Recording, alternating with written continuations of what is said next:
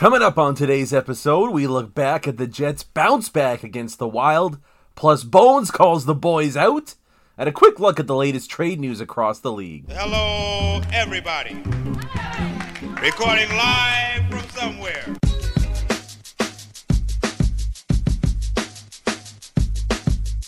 What's good, and welcome to another episode of Skates and Plates on the Hockey Podcast Network. I'm your host, Brandon Rowicki. You can follow me on Twitter at Brandon_Rowicki or the podcast at Skates Plates Pod. All right, let's get right into it here. A little bit of a puberty moment in the intro there. That was cool. But excited to talk about the Jets getting back on track with that win against Minnesota and setting themselves up nicely for a pretty big few days ahead as they continue their mini sort of trek through the Central Division, the bottom of the Central Division as well. So some room for the Jets to catch up to Dallas and Colorado at the top of the division. We'll get into that game against Minnesota there. I mean, the main thing too as well is I think Bones has had enough. He's had enough of this. 25 games to go. Let's go, boys. So we'll get into that as well. To do so with me once again, CJOB's Tyson Rowicki here. Tyson, how are we doing tonight? Doing pretty good. The most underrated part about a long weekend is the week after, where it's a short week. It's so good. You don't even realize. It does not feel like a Friday, or will be a Friday, but by the time that this comes out, but man, there's just nothing beats the week after a long weekend besides a long weekend. There's a lot of problems in this world, and I don't know if this would solve all of them, but I feel like it might. Imagine if every day was a 4-day work week. Oh, it'd be awesome. I feel like I just feel like the tension would everybody's so tight all the time and stressed, and like a 4-day work week, like it's just like, why can't we make that happen? I'd even work 10 hours. Oh, I mean that's the obvious one. Yeah, 10 I have a buddy that has the option. It's like 4 10-hour days or just a 5-day work week, and it's like this isn't even a decision here. Exactly. Well, we'll see. Maybe we can make it happen at some point. I mean, Rowicki 2028, 2026. There is zero chance I will ever run for any kind of office. Unironically, I should say. Yeah, I want absolutely no part of that. The only thing I want to run for, or the platform I guess I would run on, is probably just to like rank the best snacks, the best snacking foods of all time. We just crushed a decently large bowl of what I think is the best snack food of all time. And that's just Ruffle chips and sour cream and onion dip. It is. It's classic. Like I don't. It's not. To me, it's not even Mount Rushmore. It's just like how could anything ever possibly beat that? Gold medal. It's like so easy. It's yeah, I don't even, yeah, it's so it's funny too because I one time tried to make like a gourmet French onion dip. And so I spent like an hour caramelizing the onions. I bought brandy. I like deglazed the thing with brandy. I, like zested lemons and like all this stuff. It took me so freaking long. And I finally tried it and I was like, this is marginally worse than the prepackaged like dust, the gray dust, like the like vacuum dust that you just throw in a thing of sour cream. It was so humiliating. Like it was not humiliating. It was just like what? Like there's no point. Like why even try to improve on perfection? If it ain't broke, don't fix it. Yeah, that's one that it's just and it is hilarious. I'd never really thought of it that way, but it is just like dust and like looks like garbage scraps. What? It makes no sense. But you just mix it and it turns into magic. We'll see if maybe Rick Bowness is going to try to find his own version of onion dip, like onion powder, and just try to sprinkle that into the Winnipeg Jets forward group, mix it around, and see if he can find a combination that works. Well, you definitely have to have some dip after his latest compressor too this afternoon. Oh, he had some dip. There was a couple chips full that he had, no doubt about it. Let's get into that game against the Minnesota Wild. Kind of a weird one for me. 6-3 win for the Jets ultimately. Up 5-1. Game over. Minnesota minor charge. And then the Jets ice it with the empty netter. I don't know if you feel this way. And I hate when people say don't critique the wins. because then, like, why do we even talk about sports? Yeah. Like, there's certain situations where I might agree, but you can absolutely critique wins and learn a lot from, not playing your best and getting the result. I did not like the Jets game against Minnesota. And I think they were very, very fortunate to come out of that. I mean, up going into the third period there. They were pretty handily outplayed by Minnesota, in my opinion, 5-on-5. The one nice thing about that, though, is maybe the power play owes them a game or two like that. You know what I mean? Yeah. Like, it's kind of nice to have the power play step in, get hot, and maybe against the run of play, pick up a couple big ones for you, and you're able to skate out of there with a win. So, I mean, like, that part of it's good. But as far as the Jets' play in that game itself, no, didn't like it. And I think Bones was very adamant about that, too. Like, that was sometimes it's easier to go after your team after, like, a quote-unquote bad win. And I think he saw the perfect opportunity to do that post-game. And I mirror his sentiment. It wasn't anything to write home about, despite doubling up the Wild on the score sheet. Yeah, and also, it's one thing to critique a win when you're on a 6 or 7 game win streak. It's another thing to critique a win when you've just had your worst game of the season and you're coming off, like, you beat Vancouver, but then you're coming off before that one of your most inconsistent stretches of play. So I think it's more than fair to critique a win. And in a game where they didn't really blow your doors off, and I get it's a back-to-back, so that plays a little bit into it, but it's a back-to-back to Minnesota too. Yeah. And I agree with you. I just didn't like... The one thing that really bugs me about the way that the Jets are playing, especially in the O-zone, is that there's just no sustainability.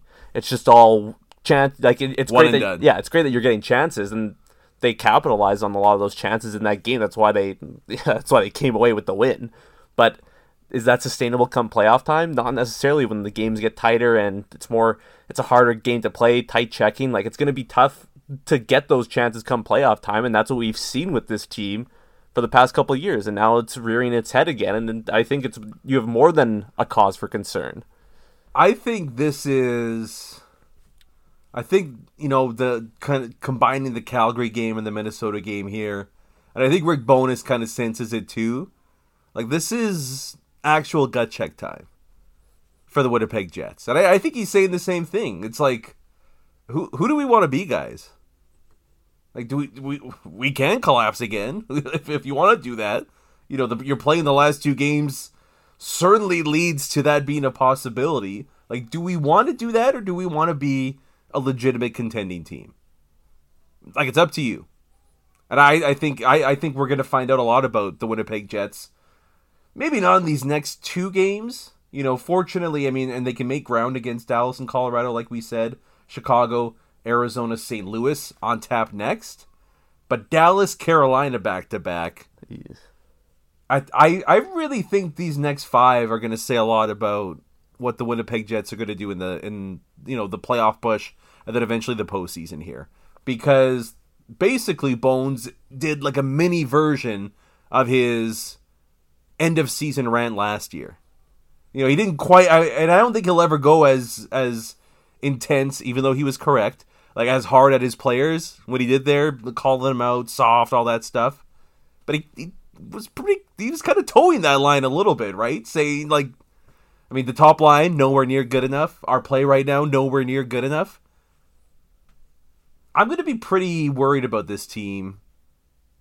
It doesn't have to be 5-1 wins in these next 3 and then, convincing wins over Dallas, Carolina. But the process has got to be a billion times better 5-on-5 than it has been, because way too many lapses in coverage and focus, some effort concerns here and there as well, execution thrown on top of it. You don't want this to get off the rails. Like, the Jets should be challenging for the division title the rest of the season. Like, that should be the goal here. And I think after these next few games, maybe that Minnesota win not being their best effort might be kind of like finding a diamond in the rough, where it's like, look, we can turn this into a positive here. Let's get our game back on track and do that soon. If they struggle 5-on-5 in these next few, I think it might be panic button time. I'm not going to go there just yet, But Bones has thrown down the gauntlet here, and it's time for the players. And we might get on Bones a little bit later in the episode here, but a lot of this is on the guys executing out there on the ice, and there are a lot of culprits that just aren't doing it at a high enough level right now. Yeah, and if anyone's going to know what this team can do and what the bad habits that he's seen happen before, it's going to be Bones, especially just based off last year. Now, like you said, there are some things that Bones has been doing that maybe contribute to some of this play, but that's for later on. But coming up here, this is the perfect time to kind of get on the guys too, right? You have that kind of 3-game stretch where you have some pretty easy competition. You build some confidence, especially the last couple of games the Blackhawks have played. They've looked absolutely putrid. They are really, really bad, and so that's the perfect opportunity. And like you said, it doesn't have to be, blow them out 7-0. Oh, we're back, baby. It could be a 3-0 win where you just dominate all aspects of the game for a full 60 minutes. And we've seen them been able to do that this year. This team has the ability to completely shut down and dominate a team in a game. We just haven't seen it in a little bit, so it's fresh in our minds that this isn't that, not to expect that play right now. They can totally turn things around here, especially with that extra day off in between too, not that one day on, game the next day sort of schedule that they've been having the last little bit. You get an extra day of rest, you come in against Chicago, you don't overthink things. And I think that's part of the problem too, is that some guys, especially Nick Ehlers. Oh man, I would just say the second line, well, maybe not Monahan as much. Yeah. But man, oh man, Ehlers and Perfetti were just really struggled. They're just in their heads. Yeah. Especially Ehlers. Yeah. I mean, that was about as bad of a game, and it was just the skill part of it. He losing the puck on easy entries, just he tries to take a clapper on an easy play, it's kind of bobbles and misses it, 2-on-1 back the other way for a minute. It was. There was that one power play. I think it was in the early second, but it looked like Space Jam, and someone took all his powers, and it was just I don't know how to play hockey. He was missing guys by 15 feet. He's just throwing and Bones mentioned that he has been dealing with a little bit of a nagging injury, and maybe that's from before when he was injured for a little bit, but it's just sucks to see, because that he has the ability to be that game-breaking talent. He's just not executing right now.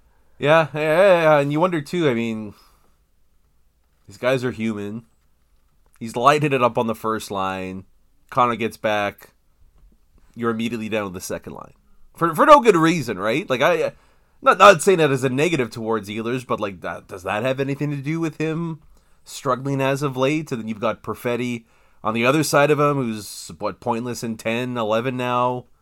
Hasn't scored in forever. I mean, he's gripping the stick. He's basically praying that anything can go in for him right now. So you've got both guys flanking the new guy that they're just fighting it big time. And Monahan 5-on-5 just hasn't been able to get any traction going. And that second line is still a big question mark as to how you get them going. Thankfully, looks like Monahan, the trade for Monahan might have, I don't want to, knock on wood, might have fixed the power play, because it's sexy right now. It's looking pretty good.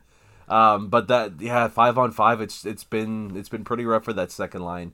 And I don't really know what the elixir is for that, other than maybe you just hope a lucky bounce gets Ehlers and Perfetti on the board. They find their game a little bit, some confidence, and then maybe we see the best out of those three moving forward.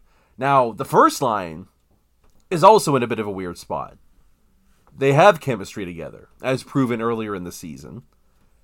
They've produced at a decently high rate outside of that blip a week or two ago, and they've been performing extremely well on the score sheet these past few games, especially Vancouver.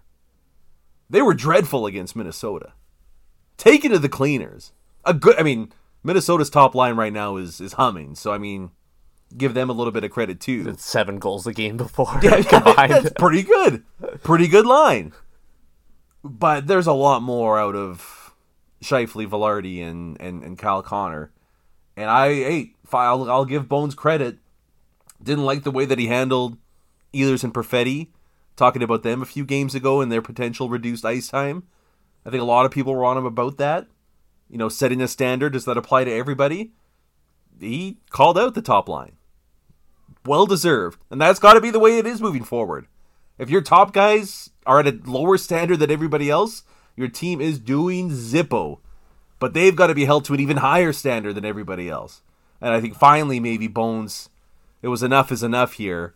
And it's time to kind of crack the whip a little bit and get those guys going. So we'll, it's kind of funny too, Tice, because maybe quietly, I haven't had and I don't have a problem with Mark Scheifele's game.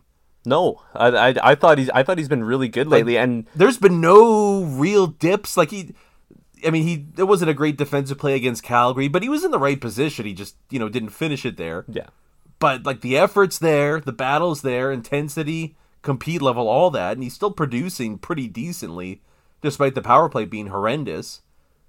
To me, it's the two guys beside him that maybe Rick Bowness is more so saying, let's get a little more here. You guys have a lot more to give at both ends of the ice right now, and you're kind of dragging down the guy in the middle. Well, yeah, I just wanted to add there too that I think Scheifele's covered up for a lot of their deficiencies in their own end, which is, if you would have said that at the beginning of the year, you'd have been like, what do you want? Is there a new Mark Scheifele you're talking? But he's been fairly responsible. I mean, that like you mentioned, that play against Calgary, it looks bad, but he really hasn't had those kind of breakdowns that much this year.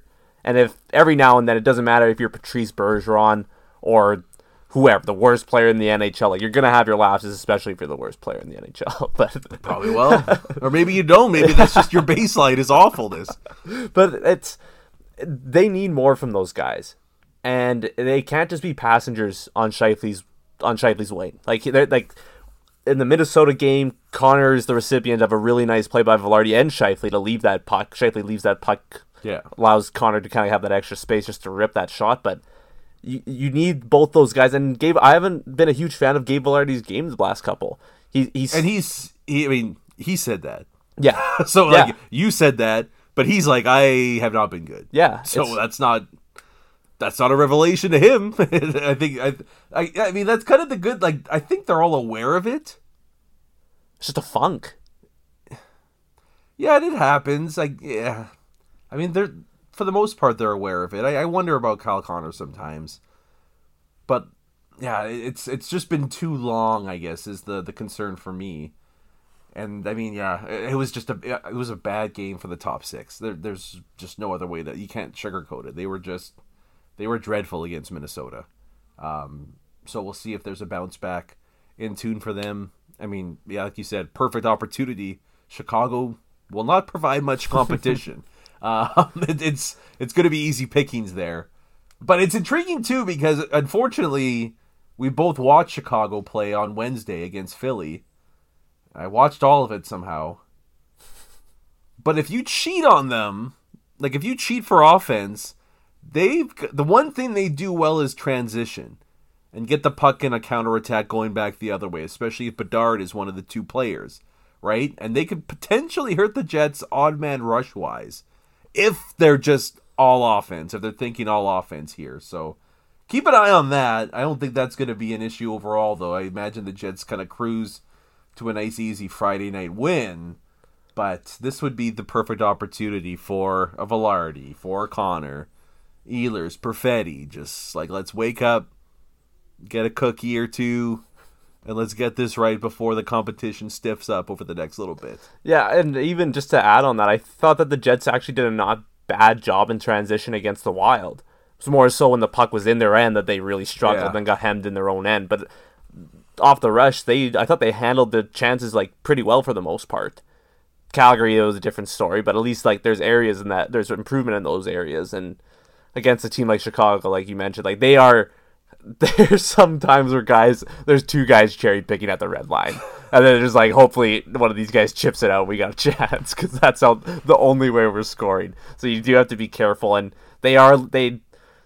it's tough because you look at the Calgary game and it's so fresh in our minds too that it's I really worry about the transition there. But I do think that they'll be able to lock it down, and you just play a solid game against Chicago and you'll come away with a win. That's all you have to do. Yeah. It's not even to me, it's more so what happens against Arizona. Yeah. On Sunday, that'll be kind of the more intriguing part of this. So we'll see what happens. Again, though, not the best effort for the Jets. But, hey, 6-3 wins better than a 6-3 loss. And that's what they did against Calgary. So, baby steps in the right direction, I guess. Quickly, just one last thing from the Wild game I want to mention. I get in two parts, kind of. But one has been kind of playing on my mind over the last little while. Dylan Sandberg's a hell of a player. He's just been... I haven't noticed him have an off game in a long, long time. And it doesn't seem to matter who his partner is, but it'll be a crime if he's not this team's second pair left shot defenseman next year. Unless there's some crazy trade made. But, like, with the current personnel, Sandberg's got to be LD2, right? He has to be. He's just... He's the perfect fourth D-man. Like, that's kind of just what he is. He's like not the defensive foil to a puck mover. Yeah, he's not... I mean, they don't totally play a similar style, but I could, like, in the mold of, like, an Eric Chernak on the Lightning. A guy who's... I can dig that. Yeah, like, just a guy who's... He's not going to blow you away, but he's just a steady presence in that top four. And that's what you need, especially with the makeup of some of their defensemen in that top four. It's nice to have that calm, steady presence.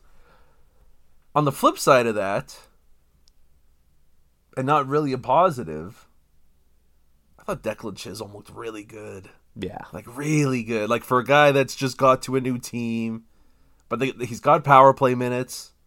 He skates really well. And he was on the ice for a number of extended chances for the Minnesota Wild. Took a bad penalty in the game, but, oh, that one stings. Like, that one's... Logan Stanley isn't even playing all that bad since he's come back in these last handful of games. But man. You just wonder where this team could potentially be. Like, imagine having, just say, a Chisholm-Kovacevic pairing. And then, I mean, put aside... Kovacevic is like a second-pair D-man right now. And Chisholm looked pretty damn good. But, like, imagine the cap savings on the back end you could have. And then the potential to make big-time additions up front to the deadline here. You know what I mean? Like, that's... I mean, it's already... It's gone and done with. I'm not going to belabor that point. But it did just suck watching... Again, you draft and develop a guy, and then let another team reap the rewards. And you see his work on the power play, and you just think, like, hey, maybe a guy like that could really help out an absolutely anemic second unit all year, where they really have done nothing this whole season on the power play. And that's a big... Like, that's something I feel like we don't touch on enough, because the first unit was...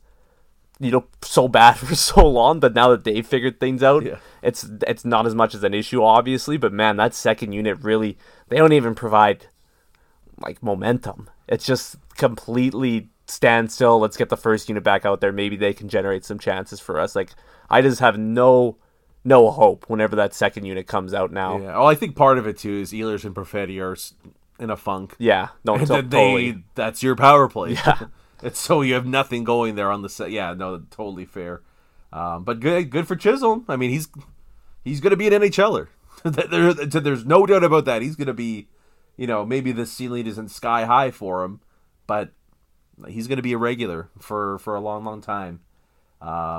Keep an eye on what he does with Minnesota as they chase a playoff spot. Just 2 points back from Nashville and St. Louis for that final wildcard spot in the Western Conference. So we'll see if maybe it's a Chisholm revenge tour against the Jets in round one. Who knows? Oh my gosh. It could potentially happen.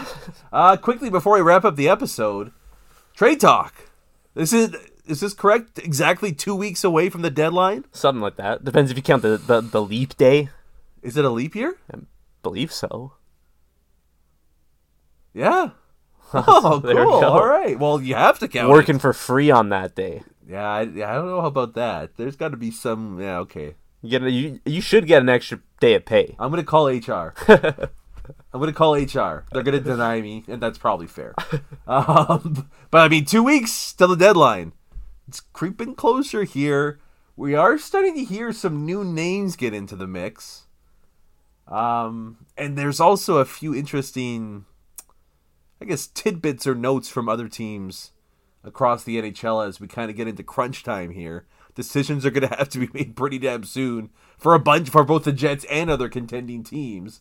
But to me, the most intriguing name that popped up out of nowhere, kind of nowhere, is a guy that I mentioned in my bold predictions. And these two teams are kind of the biggest newsmakers, Tyson, over the last few days. Do you remember my bold prediction? I'm drawing a blank right now. I said the Vegas Golden Knights would trade for Pavel Buchnevich. Oh. And wouldn't you know it, St. Louis reportedly has him kind of on the block. The ask is high, but they're willing to listen on Buchnevich. And wouldn't you know it, Mark Stone is headed to long-term injury reserve. But before we talk, opening up some cap. Interesting how those two things seem to align up. Before we talk about the actual trades, this has to stop. This is so crazy. So, I don't know. Was it Saravelli? That's apparently a lacerated spleen for Mark's. That might be hard to fake. Yeah. You know what I mean? Yeah. Like, if that's actually the case, like, okay, that's a pretty, like, I don't think is a spleen an organ? Maybe Yeah. like a cut organ. Okay, that does seem pretty serious. Although I did see somebody mention that like Jason Witten did that in the NFL and he was back in 2 weeks. So there's that part of it where it's like, you know, if you do have a lacerated spleen, you can take some time off. But I totally agree that if it ends up happening that Mark Stone is able to battle back and he gets in there just in time, not quite enough for game 82, but I'm ready to go for game 1 of the playoffs. The NHL needs to eliminate this immediately because that it would just be beyond, like, you would almost be at the point where you might have to asterisk it. You know what I mean? Because that's bad. Like, to do it last year, he did have back surgery. It's kind of shady, but like, whatever. He has no back and he has surgery on it. Okay.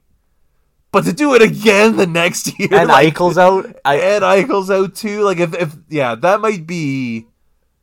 Like, I think at that point you'd have to do an investigation at the very least if you're the NHL, and then immediately like some kind of loophole right after that. Yeah, because like with a lacerated spleen, he probably does have a lacerated spleen. It's probably gonna suck for like 4 weeks or over a month. But like, there's no way that he wouldn't be ready for at least like one of the second last or last week of the season. Like, that's such garbage, and they're like they have 17 million cap space. Yeah. How is that fair? They're just like, it is a complete just joke of a system right now.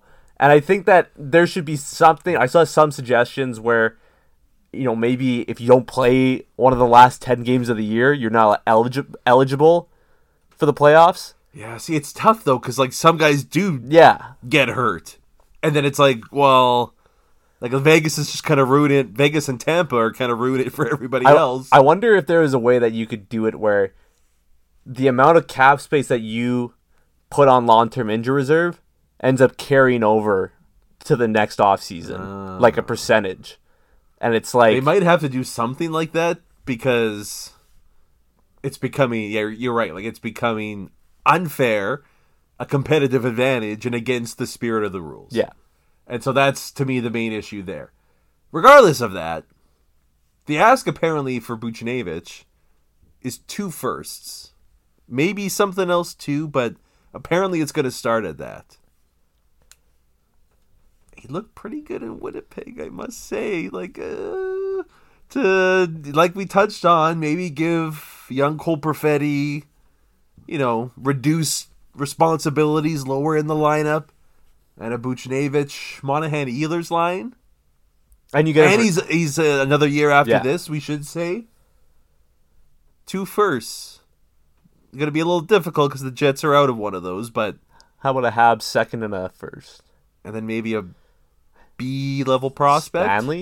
Logan Yeah, Stanley. it's maybe. going to have to be more than that. Like, okay, how about this? Montreal second, 2025 first, Chaz Lucius. Yeah. I think I jump all over that too. People do the underrated player thing, and they'll do Alex Barkov is underrated as he's an MVP candidate and has won a Selke, or Jacob Slavin for the 90th year in a row, Yeah. top 10 in Norris votes. Like, to me, Buchnevich has a case for the most underrated player in the NHL because he's very quietly been at the very least a point a game guy for 3-4 seasons now. Yeah. He's a legit difference maker. Young, talented. That's a guy I would be willing to break the bank for. And it's not like he's playing on a team with a wealth of talent either. There's some solid players, but I think Buchnevich is the guy that kind of stirs the drink in St. Louis for the most part. Robert Thomas is probably in on that a little bit too. He's pretty good. But it's Buch is very... And to think, too, like what he originally went for, the Rangers just gave him up. The Rangers just gave him up for nothing. It was Sammy Blais, and Sammy Blais tore his ACL. Blais in a second. And Blais did not last very long. Tore his ACL, and then sucks. That's brutal for him, but like that's... You gave away a point-per-game player for literally nothing, and he's on a 5.8. Yeah, I think it is. Like that's even if they end up like I could see St. Louis retaining, and then oh my gosh, you get him at my math's not great 2.9.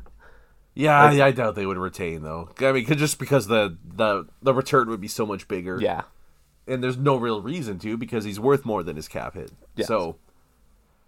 That would, yeah. I mean, I people are like, oh, why would the Blues do that? Well, Doug Armstrong does that all the time when they're in a playoff spot. This is the exact thing they do.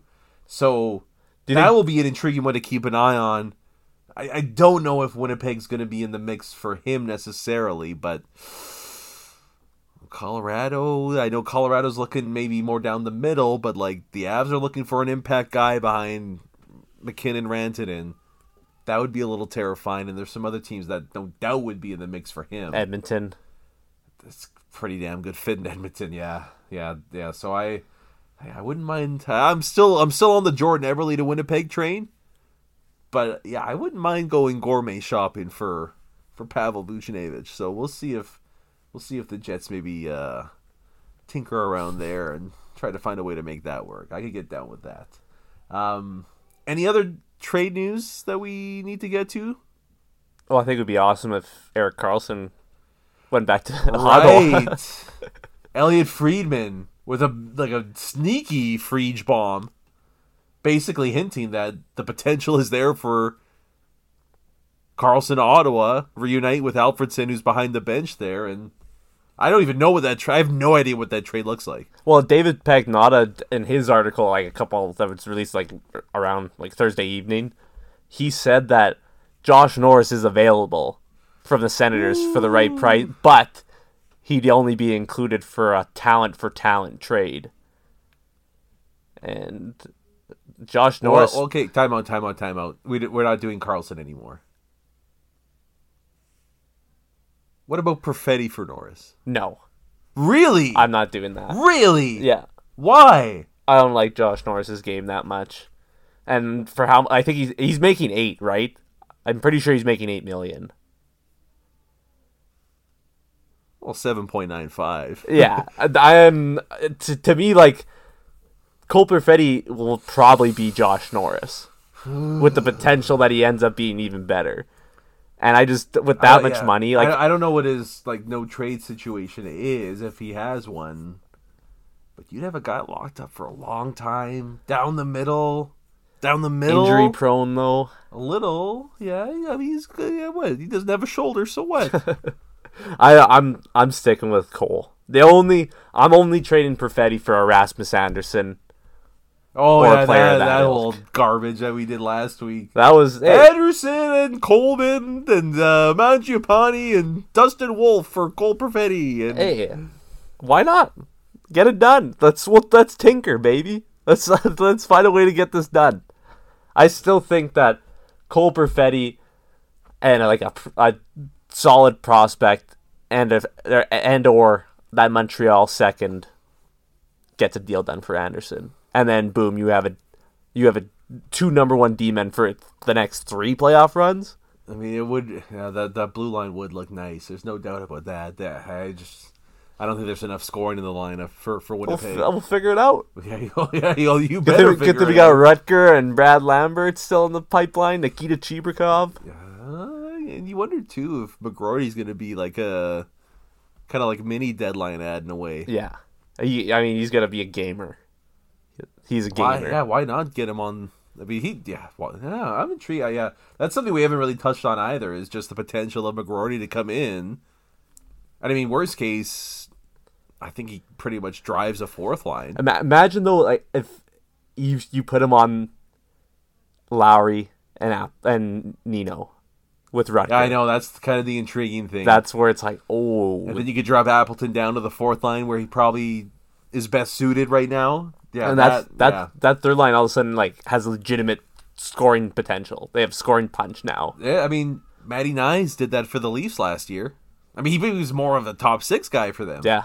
Right? So it's not inconceivable that, I don't know, was Nyes a first round pick or like a mid? He wasn't like a high pick. It was either end of first or right. second. So that's, you don't have to be a Cale Makar to come in and make a huge impact, right? Top of the draft. McGroarty could come in and be a pretty significant ad for the Jets. So that'd be nice. The other thing too, quickly while we wrap this up, with the names that are being mentioned down the middle right now, I won't include Josh Norris because I have my doubts that that's going to happen. But do you think the Jets, as it stands right now, got the best center in Monahan? Because it's Monahan. I mean, moving aside Elias Lindholm. Because, I mean, that already happened before the Jets could make a move, right? So, but Monahan, Henrique, Lawton. Am I missing someone else down the middle? Not without, like, those guys have, like, legitimate smoke behind them where it's yeah. Like, we'll do an actual, like, recap once the deadline finishes. Yeah, as of right now, it's hard to argue. Because with those guys, I mean, maybe you get a little bit better defensive impact, not necessarily defensive play, because Monahan has been solid. He has had a couple lapses too, but I mean, that's to be expected every now and then. But you might have a little bit more of a physical impact from getting a guy like Lawton and like a chippiness to that game, but none of those guys are producing at the level that Monahan's that's going exactly to. it, yeah. Not to mention, I mean, the team's biggest issue was the power play. Yeah. He has almost single-handedly come in, and, while it's not just him, I want to ask. It's hard to ignore the impact. I want to ask you about that. Is this, and I know I'm not trying to take away from Sean Monahan because he is the reason why it is clicking right now, but is that the team getting a new weapon and kind of like, let's use this weapon, or is it just, or has like the scheme just actually changed to now where they're finally clicking at the way that they want to click on the power play? Yeah, I think, I mean, it seems to me, and we'll wrap it up quick here, but it seems to me like they've wanted to include the bumper a little bit more in terms of puck movement and things like that. There's a lot of times just these short passes between him and Scheifele. Yeah. Moves around the ice a lot more. It just seems like for whatever reason, they've put like an emphasis, I think, on the bumper spot, which Monahan obviously now incorporates. And I think too, there's that portion of it where Monahan knows how to play that spot, and he's been very good, and it's impacted the rest of the guys. But I think too, it's allowed Velarde to just solely be net front, and he is as good as it gets in the NHL in and around the net. Some of the plays he makes in tight with his hands is absurd. So it's kind of like a waterfall effect where, like Monahan comes in, takes that spot, great, but then it allows the other guys to be better in their spots as well. Yeah, and I guess that kind of just shows jamming a square peg into a round hole with high follow, right? Like he just doesn't have that. I don't want to say the IQ, but just the instincts on offense. He doesn't have the skill. Yeah. No, there's no doubt about that. So I mean they acquired him for a reason, and so far that reason has borne out quite nicely. But we'll revisit that once the deadline officially passes to see if, maybe for those that doubted, Chevy did as good as he could have done after all. Coming sooner than we think. 2 weeks to go, according to Tyson, so we'll get ready for that. We head into the stretch run here. Feb's almost done, which means March is right around the corner, and we're excited to get into the stretch run and the trade deadline almost getting here as well. But that'll do it for the episode here. We'll cap it off there. Thank you guys so much for tuning in once again to another edition of Skates and Plates on the Hockey Podcast Network. I'm your host, Brandon Rowicki, CJOB's Tyson Rowicki with us once again. We're back at it on Tuesday morning, breaking down the weekend for the Jets, matchups against Chicago, and then Arizona before they take on the St. Louis Blues. So we'll get into that and any other trade talk around the NHL that takes place until then. But until Tuesday morning, have a great weekend. Even though it's not long, make it long in spirit. Have a great one. We'll talk to you guys on Tuesday morning. Enjoy the weekend, everybody. Peace.